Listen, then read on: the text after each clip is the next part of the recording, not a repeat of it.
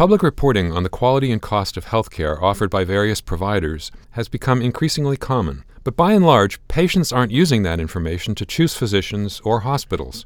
I'm Stephen Morrissey, managing editor of the New England Journal of Medicine, and I'm talking with Robert Huckman, a professor of business administration at the Harvard Business School. Professor Huckman has co-authored a perspective article on public reporting and consumerism in healthcare. Professor Huckman, you argue that the public reporting of healthcare outcomes that we're now seeing isn't actually focused on the right kind of information for patients. What kinds of information are available now? Well, for the most part, the information that's available really relates to the quality and costs of specific procedures. And there's a wealth of it. You could see it for coronary artery bypass graft surgery in New York State, in Pennsylvania, New Jersey, Massachusetts. You can see it for knee replacements in many states. You can see comparative cost information for providers of ancillary services, radiology, and other diagnostics in many states as well. But the nature of the information that you do have is really about comparison amongst providers of specific procedures. One of the areas that we've looked at is whether there might be the opportunity to begin to provide other forms of information that would perhaps be about the medical decision-making process and would occur earlier in the care cycle, if you will, for an individual patient. So exactly what kinds of data are you talking about that you think should be reported, and is it going to be easy to capture that kind of data for individual patient decisions? So the type of information, I think, is going to require us to be a little bit more comfortable with some wide sets of issues that we need to consider when thinking about what information do patients want or need in making their medical decisions. The types of information that I think we could provide more of would be things about the experience of the patient as they go through care. What level of pain might they expect? What type of functioning would they expect? How soon after treatment would they expect to achieve that functioning? What would be time away from work? What would be the implications for one's family in terms of either the time or cost associated with getting treatment? These are complex variables, and that's part of the reason why they're not frequently reported today. Today we report much simpler metrics that are much easier to observe, things that are very dramatic such as mortality or complication. But I think we need to also get our heads around the fact that as mortality rates, say, for coronary artery bypass procedures begin to dip below 1% in the population as a whole, distinguishing between a provider who's at 1.2% mortality versus one who's at 0.9% mortality may not be the most meaningful criteria on which patients are making decisions. And it may come back to some of these what we'd call patient preference items, or really more importantly, patient experience items, such as what's it going to be like to go through the care process? How intrusive will it be? And this will require us to challenge the ways we capture data about patient care. So in fact, how can we collect and disseminate the kind of information you're talking about? How do we get from where we are now to where you want us to be?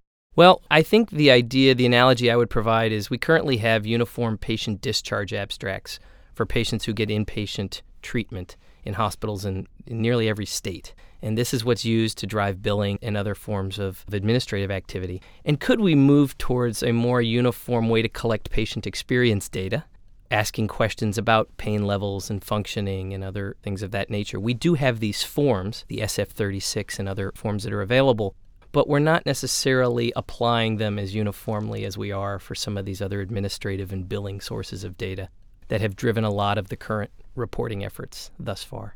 Has the goal of public reporting been to create competition, ultimately improve care and the value of care, or is it, as you suggest in your article, to also reduce the overall use of services? The answer you're not going to want to have me tell you is that I think it's both, or all three, depending on how many were in that question. But the goal is most certainly not to simply reduce the utilization of services. I would say it's to think more rationally about how we use services. And to that end, if we do that, I think we can potentially improve value and lower cost. And in some cases, we may reduce certain types of utilization, but in other cases, we may increase utilization. The example I often think about is that of treatment of low back pain. There are numerous surgical approaches that one can take. There are also numerous non-surgical approaches, which could range from pain injections all the way back to exercise, physical therapy, and the use of over-the-counter pain relievers. And I think that for the key that we need here is to figure out for which types of patients might value dictate pursuing one option versus another. For a patient who must have immediate relief from pain and is willing to undergo perhaps some of the risks associated with any surgical procedure, infection, etc., then surgery may be the right answer, particularly if the pain is localized and easily identifiable.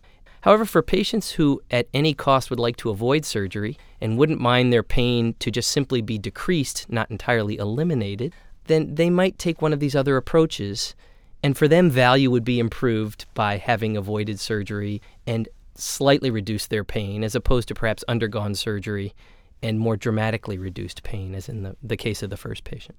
So, back pain. What other kinds of treatment decisions do you think are amenable to this kind of consumerist approach?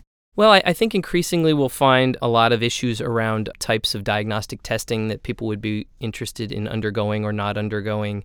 Certainly with the use of full-body CT scanning and other things, we can identify a lot of information about patients. Some patients may find it very important to know the answers to some of these questions, or to at least have the information that is an answer to a question we don't necessarily yet know exactly how to ask. In other patients, that may be the last thing they want, is having that sort of uncertainty revealed to them in perhaps an imperfect way that may cause anxiety and may cause concern and other things. And so that's another case of, I think, a fairly dramatic patient preference item. But I think we may also see this, too, in how patients might approach primary care, how they think about their annual physical, the types of treatment they might prefer from their primary care physician, for example, something that's more aggressive on the diagnostic side or something that's less so. You mentioned in your article retail care models like those at Walmart and CVS as being change agents that are moving us toward healthcare consumerism. Those retail clinics put cost pressure on other healthcare providers, but is that actually value pressure? So I think as long as those retail clinics are focused on an area where they really are well suited to perform efficiently, I think you can see both a cost and value benefit from their use. Certainly when you talk about the idea of a strep throat culture, an immunization, how different is the quality of that delivered at a retail clinic versus at a downtown academic medical center where your primary care physician happens to have his or her office?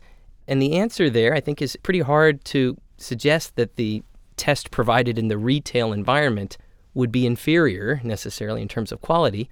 It seems like it could be higher in terms of convenience and potentially lower in terms of cost.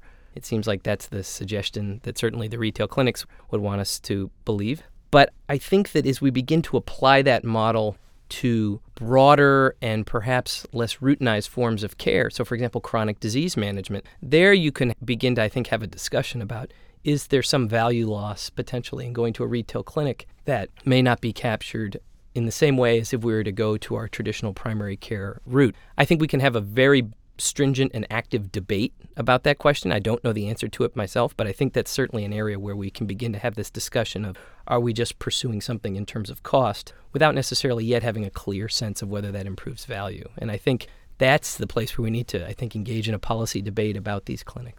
If consumerism will build value, what kind of cultural shift do you think is necessary to make U.S. patients active consumers in the healthcare market? I think we need to create a sense among our patients that they are responsible, in large part, for the decisions made about their health care. Now, that may sound a little odd because we thought that's what the role of the physician was. The role of the physician, however, is to be our agent in these decisions. And I think increasingly what we need is to create that feeling that the physician is a trusted professional who helps guide us through our decision-making process, as opposed to we put ourselves in the hands of this physician and they drive the process for us, which I think is the current view for many patients today. So this is a question about, we talk about making consumers responsible for their health care, and very often the way we've talked about it in the past is making them financially responsible, putting them on the hook for higher deductibles, for larger copays. I think what we need to do is create a mind shift that makes them responsible in terms of what they feel is their more intrinsic responsibility for making decisions about their care. And that comes to seeking out the appropriate information, asking their provider the tough questions about, is the approach you're recommending the only option you considered? Or were there two or three others? And I'd love to hear more about your decision-making process for ruling those other ones out. That's the kind of question I think we need patients to start asking. And finally, how is this then going to affect physicians? Well, I think at first blush, one may look at this and say, well, if consumers become more empowered, then doesn't that make the physicians less so? I think it's quite the contrary. A lot of physicians I've spoken to have said, we are looking for as many opportunities as possible to figure out a way to improve the match of what we do with the patients we see. Very often physicians will say, I see 60 patients in a day in my office, 30 of whom I can really help, 20 of whom I might be able to help, 10 of whom probably, should have gone elsewhere to begin with. And so to the extent that providing patients with more information about their own health might help them begin to weed out and think about where they should be pursuing care, as well as being more educated once they get into the physician's office and can ask the right questions. What are the options? Why did we rule out option A so quickly? I think that's going to make them better patients. And as a result, it's going to make the experience of the physician, I think, more fruitful and more pleasant professionally. Thank you, Professor Huckerman.